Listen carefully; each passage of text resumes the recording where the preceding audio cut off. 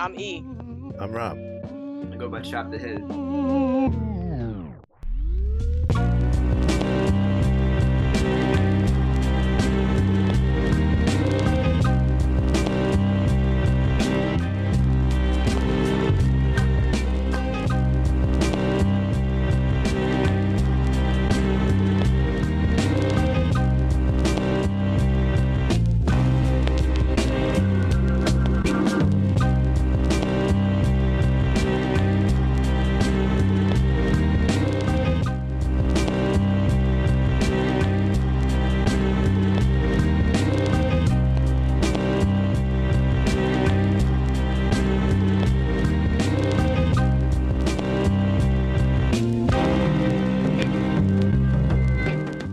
Welcome to the next movement, folks. Chop the Head. Thank you so much for joining us. We really appreciate your time.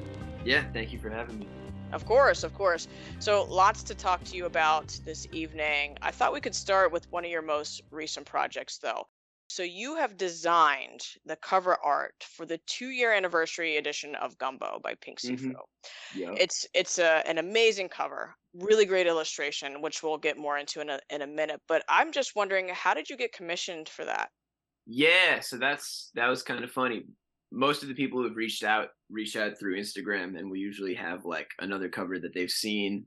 And I was trying to remember the other day because someone asked me the same thing. I forget what Sifu saw that had put him onto my work, but he reached out and asked me to do the cover for the project that had a different name at the time and a different concept. He wanted this like the Marvin Gaye album cover with that painting of like all the people dancing. Oh yeah. Yeah. By Ernie Barnes, I think his name is the artist. Exactly, the Ernie Barnes painting. Yeah. He wanted something inspired by that. So I like did these sketches and sent it to him, didn't hear back. He was on tour for Fly Sifu, the release of that album. So whatever, I figured he was busy, but I was going to supply and demand. And I knew he was going to be there. And I had done like other covers by that point. I'd done like Diamante. So I'd like brought all this work there, just like stuff I'd done. I gave people some originals. Diamante, like I gave him the original line work for that cover that year. But I met Sifu after him and Anakin killed the full album set of Fly Sifus. And I was like, what's up? It's me. We talked on Instagram. I got these sketches. And he was like, oh, nah, like, it's a different concept now. It's called Gumbo. Yeah, right. The shit had completely changed. He was like, could you do like, a bunch of black folks like crawling out, like swimming in a pot of gumbo? And that was like all he hit me with. And I was like, yeah, for sure. And then it was like 11 or midnight. I had to like get on a bus back to Philly. So that was the whole conversation. Wow. Yeah. And then typical process, like I do the pencil and then I'll send it out, do the line work, send it out, like do edits each time. And he just kept, I think Conquest Tony Phillips from GK Fam, this artist Sifu works with, did a lot of the creative direction. So like him and Sifu would like look at it, talk about it, give me feedback. And it just added more and more. Like he wanted like the old man grilling on the side. He wanted like all those different masks that he wears. He wanted the Cadillacs in the background. The little kids like chasing each other in the front with the Pan-African flag. Like those were all details that came directly from them. So finished up the front cover. That was like all we had talked about. And then a month later, he was like, yo, we need the track list for the vinyl. And I was like, oh, word. Okay. He wanted his concept to do the view from the car in the background, like the alternate view of the pool, which I thought was really sick. I love anytime I do vinyl, like playing with the front and back. I don't know, there's a lot you can do with that. Yeah. So yeah, his concept did that, put the whole like GK fam in there. His girl was pregnant at the time, so they're on the side. That was his call, put that in there, which is really special. And that was done, sent it off. And then like I think maybe as we were talking about the final version, he was like, yo, I think I want to do a gatefold. I was like, word, okay. And then I started doing the whole fold for the gatefold. He sent me all the that big long poem that's in there, handwritten. Actually, wait, I don't know if that's even online yet. Buy the vinyl, open it up. There's a beautiful poem in there that Steve wrote. Wow. But yes, yeah, it came out in like stages like that. And yeah, when he first told me about it, completely different name and concept. But yeah, that's how that one happened. Yeah, That's fun. it sounds like you did exactly what he wanted you to do. I mean, I know people can't, people that are listening to this can't see it, but the way you describe the cover of Gumbo is exactly what it is, right? It's a bunch of black folks in this pot of gumbo. You got Unk grilling on the side, you got Sifu wearing, creeping around wearing the different masks. Yeah. Another thing about that is just detail wise, like I try to make everything that I do like as personal as I can to the artist. And he has all these beat tapes under the name I on his Bandcamp. And he's got all these like family photos that he used as the covers of those beat tapes. So there's a couple like faces in there that I pulled from like his family photos for the people in the pool on the cover of Gumbo. I don't know if he knows that, but Oh wow. I That's hope great. he's listening to this. I mean, one selfishly because we want Pink Seafood on the show, but that would be great for him to know. That's really dope that you did that. Yeah, I was looking at this cover the other day and it made me Google the history of gumbo, like the okay. food, the dish, and there was one website that described it as a rich array of ingredients coming together. And I think you really capture that on the cover, through the black people that are represented in the piece. Like the way you've depicted them in the illustration itself really speaks to, for me, the sense of community that Sifu fosters in his art. Um, Totally. yeah, and I wondered if Sifu's music influence, and I know that he sort of came to you asking for specific things, but I wondered if his music also had an influence on the direction that you took. For sure, but I didn't. That was one where I didn't hear the album until after everything had been done. Like Okay. after, and typically, yeah, I'll like ask for music up front, but I think he was still working on it at the time that I did, at least like the front cover. Have you listened So, to it since? oh, of course, yeah, yes. Yeah. He had, I think, told me by the time the Gatefold came out, I'd maybe heard some tracks, and he had told me more or less what it was. And so something he said was that he wanted it to be a project or that was inspired by like road trips and like the music that like him and his friends would listen to in the car, just like going through like whatever UGK, like all this classic stuff. So that was again the gatefold. I don't know if you've seen that or not, but it's like Seafood just like driving in the car, and then on the back cover you have him like sitting in the car listening to the radio. So as far as I knew like how varied the album was to a degree, and then yeah, I just wanted to represent like as much as possible, like his family, like his community, just like all these different like yeah hairstyles, skin tones, like yeah, It's beautiful. Yeah, love it. appreciate that. All right, so we started talking about the most recent, at least what's publicly known as the most recent project Yeah. that's out there. But I want to go back, maybe towards the beginning of your time as an artist, and ask you a bit about how you ended up getting into album cover design. Sure, yeah. On a personal level, not a professional level, that was just like my family. Both my parents are very musical. My dad's a musician, great bass player, flute player. So I've been like around and looking at album covers since I was really young. So that influence starts really young. And then how I got into actually making them was I started making beats first. I've been like producing since about like 17, 18. And like anybody who makes beats or like digs for vinyl knows that like, if the store doesn't have a record player, like that's all you're going off of. And like the cover, if the cover's fire, like that makes like a big influence on yeah, like your interaction with the album. So yeah, always I've been like looking seriously at album covers my whole life, drawing since I was a little kid. And originally like when I the name Chop the Head like came from, that was like my producer name before anything. So I'd started out making beats, putting beats on like Instagram and like SoundCloud and stuff, and no intention of I didn't like pursue like I'm gonna design album covers until this guy Liam Lizzie, great producer from Atlanta, shout out to Liam, hit me up to do. He was like, "Yo, can you do some illustrations for this drum kit that I'm dropping?" Just because I'd had like drawings on Instagram and stuff. I was in art school at the time, and I was like, "For sure." That was my first commission ever, and I've done a lot of work with him. I did, or actually, it might have been an album cover first, him and another producer called Indescribable Indie.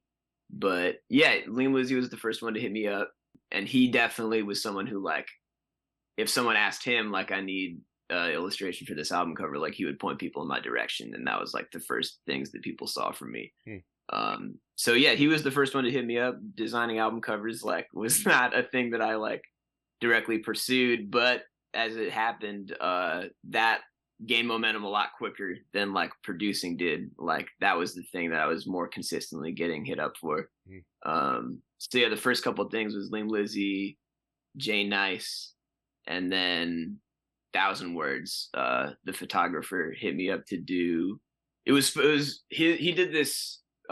He curated this album of all 38 Spash instrumentals, and like, he picked all the rappers and they put it out on vinyl.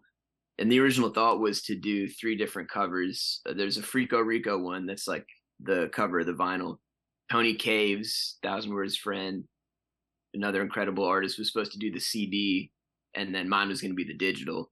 And then I guess Air Vinyls, who put the vinyl out, there was some miscommunication, and like, everything ended up with the same cover, which is the Frico Rico cover. But yeah, that was all. Those were my first 3 projects that I had. Nice. I know we have a couple of questions about some of the projects you just mentioned, but before we get into that, in a general sense, like, you were just telling us about how things went down with Sifu, and it sounded like with that project, he had some pretty specific ideas.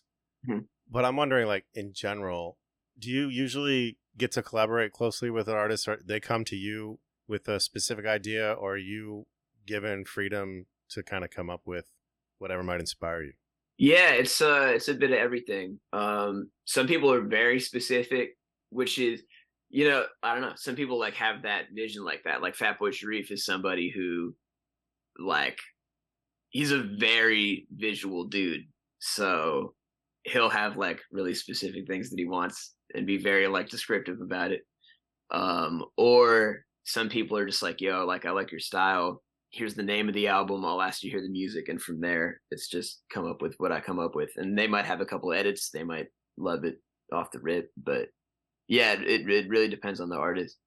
But yeah, those are my 2 favorite ways to work, is either somebody has like a very specific thing that's in my wheelhouse, or they're like, we like your style. Here's like a piece that I want it to be similar to, but other than that, just like, do your thing. Yeah. Then you get to just do your own interpretation. That's dope. So you've done album covers for several folks, but you also do your own original artwork, and you have a lot of this posted on your Instagram account. And I found myself stuck on a single piece for a few minutes when I was looking through it the other day before moving on to the next, because there's so much happening in your drawings, and sometimes it's not always obvious. So you sort of have to really slow down and study one of your pieces to get all the gems you're dropping. Is that how you hope people will engage with your art when they see it? Yeah, absolutely. Yeah, thank you for saying that. Yeah, it's hopefully pieces that keep revealing themselves to you as you sit with them. Like, each time you come back to it, you should be able to, notice something different. Which piece, just out of curiosity, do you remember? There was now I'm gonna forget the names of them. But The one, it's like I feel like it's a couple, and yeah, it's a man and a woman, and they're facing each other, and there's so much going on inside of their, it looks like inside of their brains. yeah. I forget what's that piece called. There's a couple of those. I have a lot of sort of the conversation motif, but is it the one their outlines in black and white, and then it's everything inside their heads is really colorful? Yes, that's it. Every time I kept looking at that piece and other pieces, I would notice something different. Hmm. Like, I would see something, I'd be like, "Oh, there's that, there's this, there's that." And that to me is so cool. Like, but it requires you to really like look at a piece of art and not move quickly. You really have to sort of engage with it. Thank you so much. Yeah, that is the goal. Yeah. Yeah. Which is almost sort of contradictory, right? Because a lot of the drawings and art that I've seen from you is really busy, right? There's a lot going on. It's I mean this in the best way possible. It's a little chaotic. Sure. Yeah. And so the fact that it doesn't seem to inspire chaos, instead it causes you to sort of slow down and take your time and look at it. I never thought about it like that. Thank you. Yeah. That's just, that's just how I think, more or less. Like, yeah, it's a lot going on. I heard you say you've been, making art from a young age, but I'm wondering when you maybe started to take art seriously. I heard you say you went to art school. Like, Yeah, was there a time where you were like, yeah, this is what I want to do. Like, this is going to be the thing that I do. for sure. Yeah. Pretty much since I was like a little kid, I wanted to be a creative person in some fashion. That was mostly music, from a little kid, but I was always drawing. But I was probably like 15 when I made a very concrete decision that like this was the thing that I was going to pursue. Mm. And then, I was like a little punk rock kid in high school. So a lot of that came from, Raymond Pettibone, who did the Black Flag album covers. That was like a huge influence at that time. And yeah, I don't know. It seemed to be a thing that you could do your entire life. And if you just kept doing it, you would continue to get better at it, which is like, I don't know. There's a lot of stuff like that. But for me, that seemed to be the thing that was the most possible and felt the best that I could like take the furthest. Did art school feel like something that was needed or necessary, or because I think there might be some differing opinions Mm-hmm. about that. I'm wondering what your experience was like. Yeah, I love my experience. I went to this school called Marlborough, which no longer exists. That was up in Vermont, very tiny school, and it was really self-directed. You could basically like, you studied pretty broadly your first 2 years, but your second 2 years you were designing a lot of your own courses, which worked really well for me. But yeah, I would say it's not for everybody, but for me, it was pretty necessary. I just looked at it as 4 years where I didn't have to do anything except advance my technique. Yeah. Which I don't know, took pretty seriously. So yeah, it for sure. Yeah, it helped me a lot. Yeah, I studied oil painting. My thesis project was on cartooning. I did like a comic book as part of my thesis, which is, still like the foundation of a lot of the work I do now. Like, I mean, Gumbo and that John Monte cover and like Another Planet 4 is all like straight like comic book influenced stuff. So yeah, not for me, it was necessary. I don't think I would have advanced as quickly on my own if I had just been working by myself those years. Yeah. I want to ask about the pieces that you did for 1,000 words because I think it's a two-parter. Yeah. And 1,000 words, for folks that don't know, is a photographer who captures people in and outside of hip hop culture. So in these two illustrations, you have the subjects that he's photographed all hanging together like they're at a block party, right? And some of them are hanging outside of this building that looks like a giant Polaroid camera. Um, the drawings kind of remind me of Gordon Parks' A Great Day in Hip Hop. I'm wondering if you can tell us how the series came together. Did you have a relationship with 1,000 words before this collaboration? Yeah, a little bit. Like I said, he had hit me up to do the cover for this 38 special project that he curated. And he's posted my cover, but mine like never ended up attached to the project at all. So that was the first time that he reached out, which was pretty early on for me. That was like 2019 as far as doing album covers, pretty early on. And that was all just through Instagram. And I don't think I met him until after I did the first Polaroid House thing. But Okay. I met him at Supply and Demand, and I've seen him around New York since then, at his show, the Cookout show that he had last September in the Bronx. I was selling prints there, but yeah, so yeah, exactly. The Great Day in Hip Hop thing, and then also Liam Lizzie sent me this photo that was, I forget the photographer, but I think it's called A Great Day in Harlem. That's like all these jazz heads on the steps of this building in Harlem. Yeah. It's yeah. Is it Gordon Parks too or no? I'm not sure. I don't know if it's, I don't know, but it's definitely what inspired Great Day in Hip Hop. Right? Yeah. Yeah, yeah. He sent me like halfway through me working on the first one, and like, yeah, I don't know. I love to just carry like a thread through like that. So yeah, that Yeah. definitely part of it. Yeah, they're great pieces. I love those kind of drawings where you're sort of looking to see if you could like spot who's who. Yeah, Sure. yeah. That's why I love that the jazz photo that you were just talking about. It's funny, my mom has that hanging in her house. And I remember looking at it when I was younger and I didn't know anybody. And now I can look at it and say, "Oh yeah, that's blah blah blah. That's blah blah blah." So For that. kind of cool, yeah. And yeah, again, as far as like the personal details thing is like in both of those pieces, pretty much like every like article of clothing, like piece of jewelry, sneaker is like specific to those people. Like Yeah. they all like things that those people actually like own and wear. Because I Yeah. want if they see it to be like, oh shit, like I have that shirt, like you know.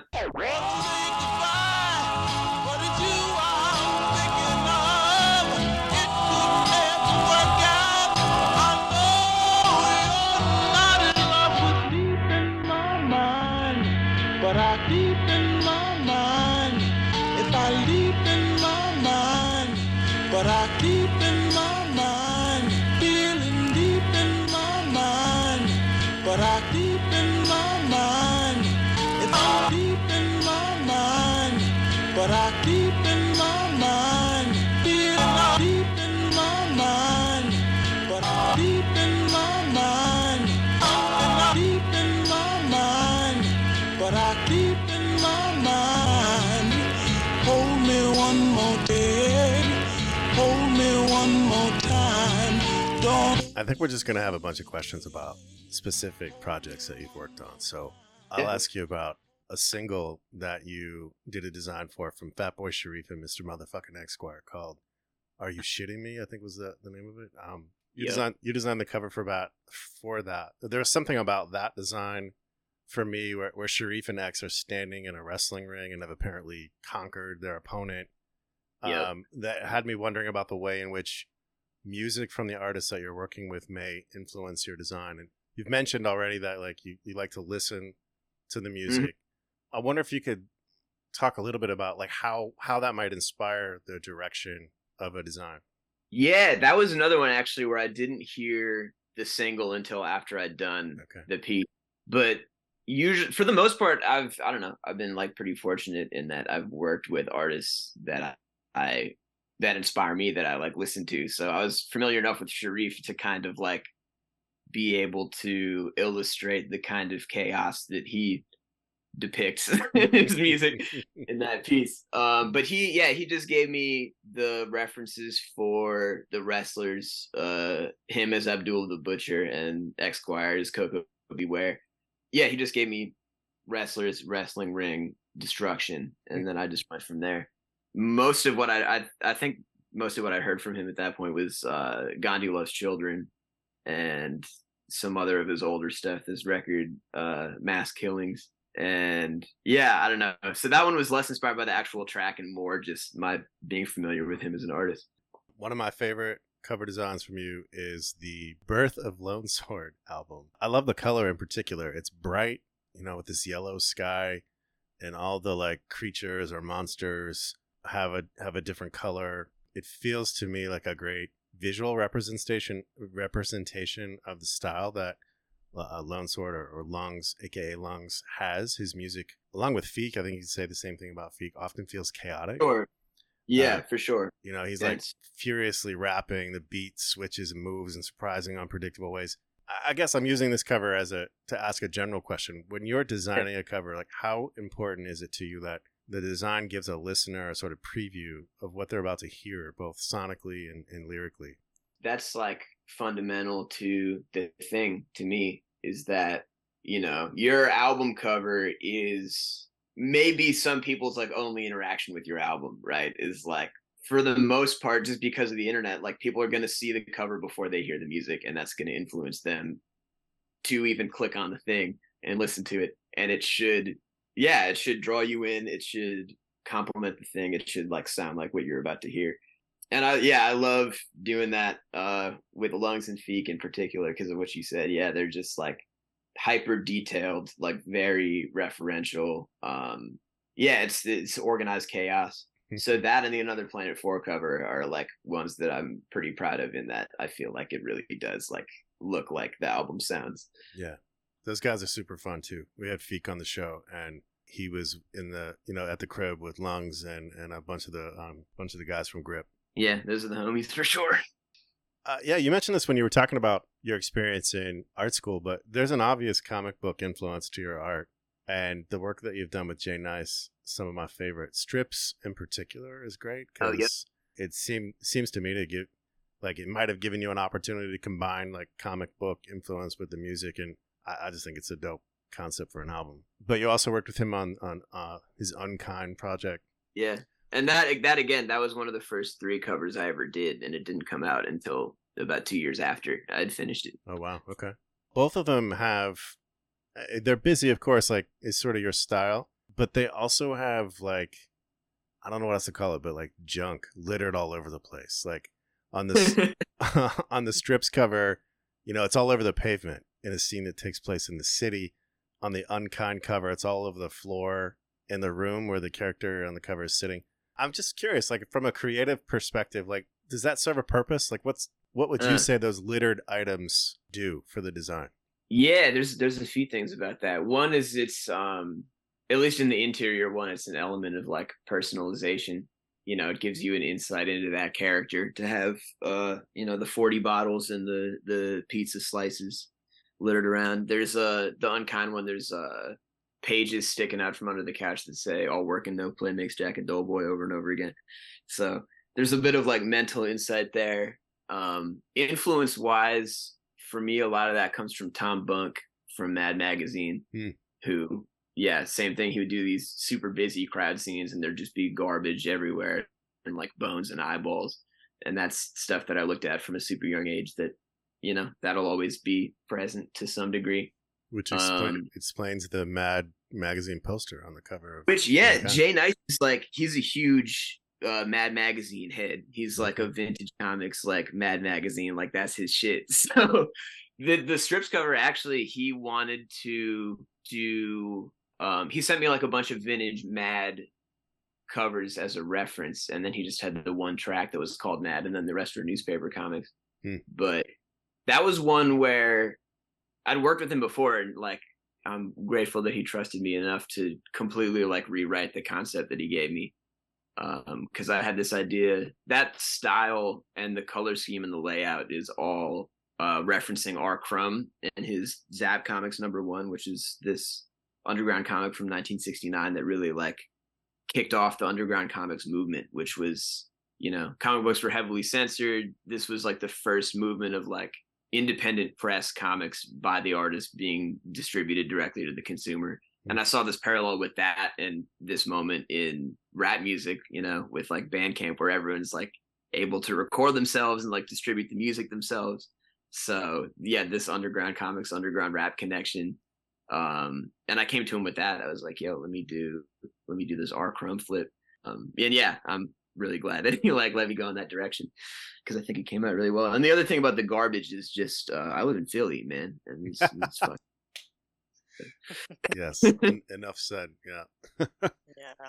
Well, I want to switch gears for a little bit and ask about another part of your artistry. So you're also a producer who's put out several beat tapes, which includes the Blunt instrumental series. Yep. I'm just wondering, how often do you generally make beats, and is it challenging to balance this with creating art, visual art? It is, yeah. There's this. My sister is kind of the one who got me started making beats. Incredible producer who goes by 16. And I've had this conversation with her that just haunts me about 3 years ago, where she asked me the same question. I'd like gotten some project, or I think I'd lined a bunch of things up. I had like 2 months where I was going to be really busy. And she was like, is there one or the other that you see as more of a career, like making or making art and doing album covers? And I was like, I'm never going to have to pick. Like, I'm always going to be able to do both things. Then shit kept rolling, and the whole year after that, I made maybe like 10 beats, because I was working full time in this art studio, in this ceramic studio, and then doing all these album covers. So I was pretty much just made art for like a year. So right now it's pretty weighted in that direction still. I used to make beats every single day, all day long, up until the album cover stuff really started taking off.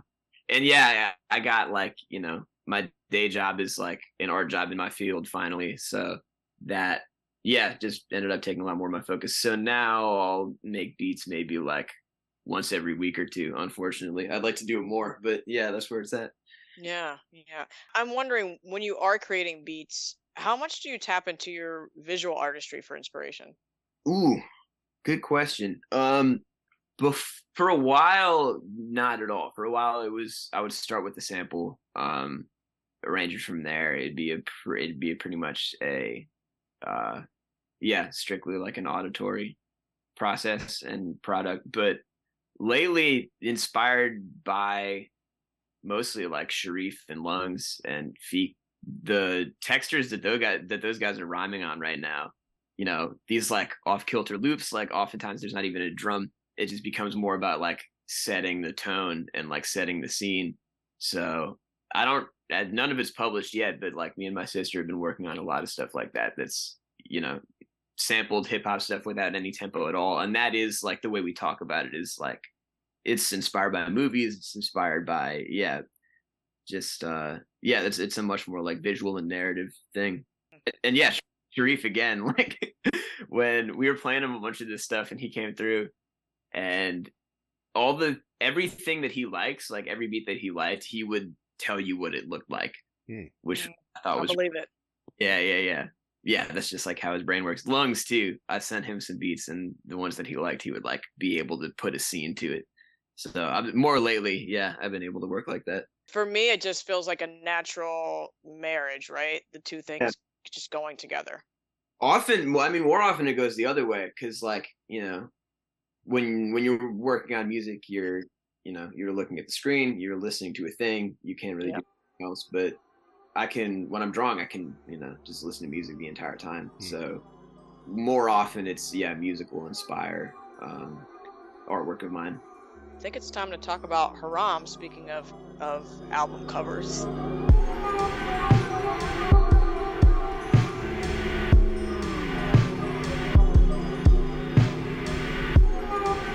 Like Reiki to me, man. Got caught with the pork, but you gotta kill the cop in your thoughts. Still saying pause. Negroes say they hate the cops, but the minute something off, they wanna use force. I just work here, I'm not the boss. I never bought in, so when it go left, it's no loss. When they look back in history, make sure I'm absolved. Don't try to rewrite the past, it's oral history where I'm involved. Don't let them do it, man. Don't let them do it. You know they gonna do it. Your crew fragile as the Caucasus, as the Balkans is. It's one nigga who nice, the rest sausages. Got caught with the hog leg, but you gotta kill the cop in your head, the office in your mind. Red-handed, the chicharrones was chili and lime. Every second half of our show, we talk about an album chosen by our guests. It's an album that's significant to them for whatever reason. And so tonight we are talking about Haram by Arm & Hammer. So the first question I have for you is, what were your initial thoughts when you saw this album cover? Oh man, what's funny is I did not bug out that much.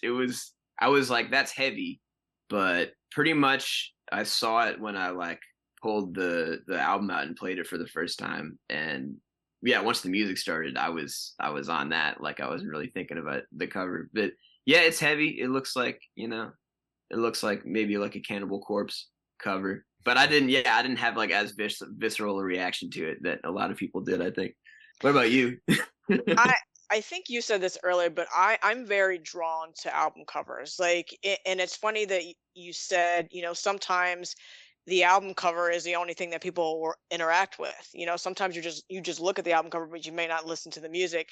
And so I live for that. So when I saw this, I loved it. I love shit that provokes, right? I love weird stuff. I love horror movies. And so like this was a bit dark. And so it was right up my alley. I know some people were kind of like, and it's funny because I remember posting the album a couple of times or post about the album, and Instagram would censor it because it was such a kind of, just disturbing, if you will, image, at least as they defined it as such. For sure. And that's not to say, by the way, I love that album cover, and shout out to Alex Richter. I was not trying to distract from it at all. It's heavy for sure. I think there was so much to like focus on with this release, them working with The Alchemist and all the hype surrounding that when I saw the album cover, I was just like, okay, yeah, that makes sense. Their music often feels like it's heavy to me in general. So heavy is a great word, I think, to describe the cover. Like, that was sort of my impression of it too. Like, okay, it's going to be another heavy Arm & Hammer album. All right, here we go.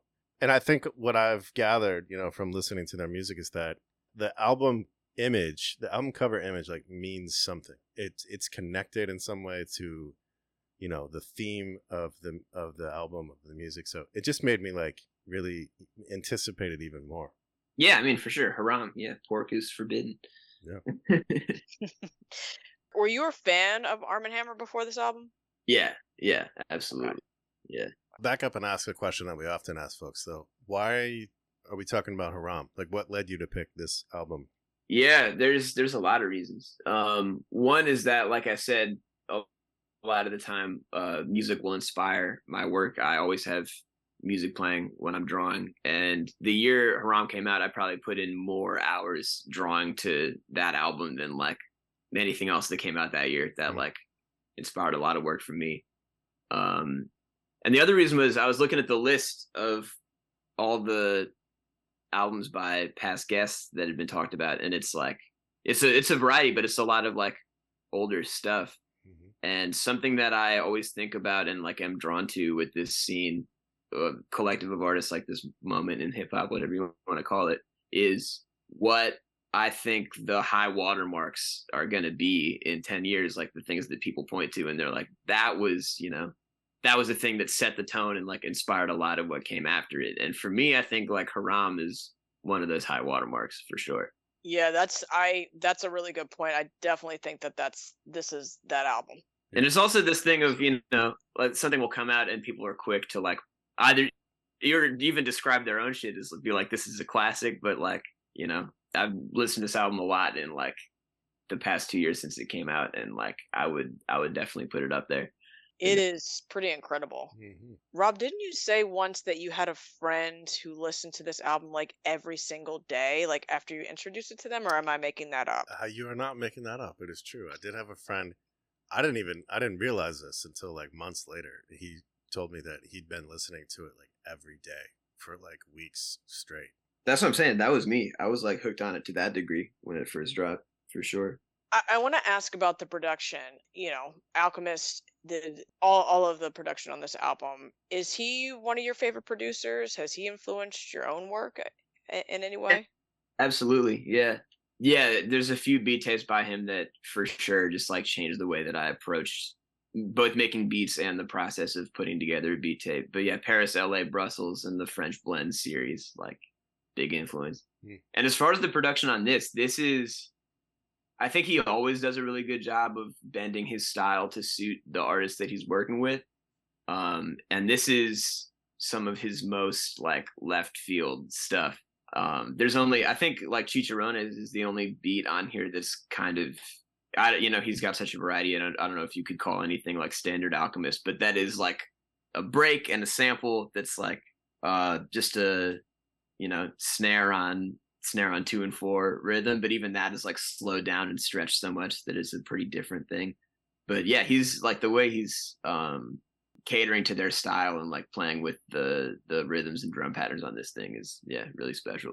I remember before even hearing it, finding out that he was going to produce it, I was so curious about what it would sound like. I had no idea and had no idea what to expect, and then I heard it, and you're right, like it's an Arm & Hammer album. Like he really did meet them in the middle, and we created this. It is theirs, like it is specifically for them, and I think that's a skill as a producer, like to be able to create something that really speaks to the artistry and of someone and their uniqueness.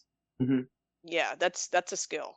I agree with you, Chop. I think to me, like this is one of Alchemist's best projects because of the way he like stretched and bent himself to meet Arm & Hammer. And I agree with Chicharrones too. Like that, to me, that's the only beat that sounds like he might have had that laying around and like tweaked it a bit or something, but the rest of them feel like brand new.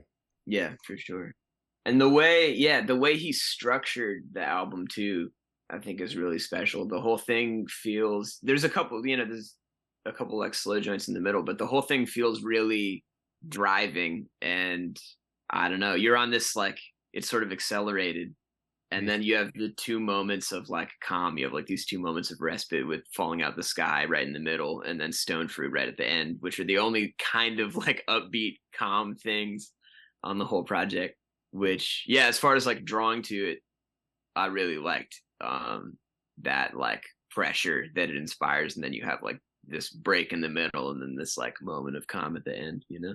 So it's interesting that you're saying that, you listen to it a lot and we're really inspired by it, because as I was listening to it the last couple of days preparing for this, I started making a connection between the production on Haram and your art. The way this album transitions from one track to the next, there's just like constant blurring of lines, or like constant phasing in and out. And it feels to me like we're continuously shifting focus, almost like we would on like one of your drawings, like on a finely detailed drawing with one scene inside another scene inside another scene, and each scene has its own story and sound. Yep. Thank you. Yeah. That means a lot to have those things. The production and the writing too, like Woods and Elucid both do that. Woods will jump, time periods, continents, cultures, like line for line, you know what I mean? Yeah, it's a very like dense global way that they both rap. Elucid has this, he said in one interview one time, he talks about like writing as a means of processing confusion, and that's really like how I look at the way that I draw right now, is like that's all that is just trying to like make sense of confusion or at least illustrate it. I'm really curious. So they have a new album coming out in September. Yeah. At the end of September, and after this, I'm just so curious as to what's next. I mean, this is one of those albums where they could promote it for the next 5 years. I mean, I think it's that good, and they don't need to release anything else. Yeah. So I'm just really like the follow up to this. It just really has me wondering. Me too. And they've both individually been on a run since then. Oh yeah. Bessie and Church and Maps and Ethiops. Like all of those in their own right are albums that they can promote for 5 years, So I feel the same way. I'm very curious. Yeah. I mean, individually you could say just as much about them. I do think when they come together, it's fucking magic. It's magic. Yeah. Sure. I think it says a lot that a lot of people out there think that Arm & Hammer is one guy, as far. Do people seriously think that? Yeah. It's the whole thing. Yeah. it's a whole thing. People mistaking Arm & Hammer for one person. Oh gosh. It's a bit on Twitter now. It's like a running joke on Twitter being like, yeah, Armand is the one with the big pants. What is wrong with people? Bro, yeah. Why? Come on. They don't even say, okay, never mind. I'm not going to go down that rabbit hole, but shame on them. Agreed. Job, do you have a favorite track on Haram? Ooh, Stone Fruit. Really incredible. I don't wanna lose control, but I can't cramp my space to grow. Comfort still, but gets us through. I got so much left to undo. I said okay to save face, but she never forgave. It's only so many ways you can say grace. In truth, she'd rather cry at your grave. All black regalia, we back not speaking. Back behind Bougainvillea, you can't peek in. Marginalia busy with symbols and equations. The story too simple to calculate it. Payment post dated, the pavement gave way to a thicket of thorns. Where the body lay naked as the day I was born. She rocked my teeth in a necklace, gold blood from her horn. Ruby woo facing Mecca, head disheveled and torn. She left what was left in the ditch. She dreamed of the sex. She finished on top and howled in the crook of my neck. She dragged the bones home and built a bed. She drank rosé out the skull, but held it gentle as my living head. Yeah, both verses on there. The hook, just like, this anthem to like growth and change. And then Woods must have gone through just the craziest breakup of all time. all of his love songs are just just Yeah. crushing. But yeah, that Woods verse at the end is amazing. Yeah, she drank rosé out the skull, but held it gentle as my living head. And the album on that note. And then that one or Scaffolds are probably my favorite. Yeah. There's nothing like Elucid singing. Yeah. I want a whole album with Elucid just singing. You might get it. You might. I'm anticipating this new Arm & hope. Hammer album being very different than Haram was. You guys' favorite tracks? Definitely Stone Fruit. I love Black Sunlight. Indian Summer is probably stuck in my head at least once a day. That beat is just, yeah. I mean, I do love falling out of the sky. The beat is just so like, yeah, I love it. I love so many tracks on here. But those are definitely ones that I go to a lot, especially Stone Fruit. Yeah, I think my favorite kind of changes on a routine basis, but Woods' verse on Indian Summer is just incredible to me. Definitely one of my favorites on the album. I really love Wishing Bad, and I've said this a few times, but I will continue to advocate for Amani. The one disappointment I had with Haram was that Amani didn't get a verse on Wishing Bad. I was waiting for it. Oh yeah, I was waiting for it, and then it never came. But still a dope song. I was thinking about Stone Fruit, and what you were saying, Chop, about Woods going through a breakup. He has a way of like rapping about things that are not necessarily unique in rap, right? Like that verse is pretty sexual. It's a sex rap in a sense, right? But it's a sex rap like you've never heard before. Like totally, yeah. And there's a track on Maps that is, it's a weed song. It's the whole song about smoking weed and looking for weed but it's from an angle that like you've never heard before. And his food verses too. Yes. He's rap about food. But yeah, for sure. It's about like frame of reference and perspective with him. He comes from like, I think, a very unique personal experience of like growing up in Zimbabwe and then in DC. Yeah. And then also is, dude clearly like A, reads a lot, and B, is like an anthology of rap music. Mm-hmm. So yeah, just all of that put together, he's able to like, come at things from a very unique angle, I think, every time. And also in a way where, you may have not thought to describe something that way yourself, but like Yeah. Yeah, like ordinary everyday things, he makes them feel like this unique experience. Right, yeah. Also this line that he walks between like showing and telling, between just like pointing at something, and you get, you Google like a phrase that you don't understand, and then you're, 3 Wikipedia pages deep into some you've never heard about, or just saying something very plainly just like there's this famous Charles Mingus quote about I'm paraphrasing, but it's something about it's no like it's easy to make a simple thing complicated. Like what's difficult is to make a complicated thing very simple, and like Woods does that really well. Like he has all yes so many things up and like point you in so many directions, Yeah, with so few words. Like it's very succinct. Exactly.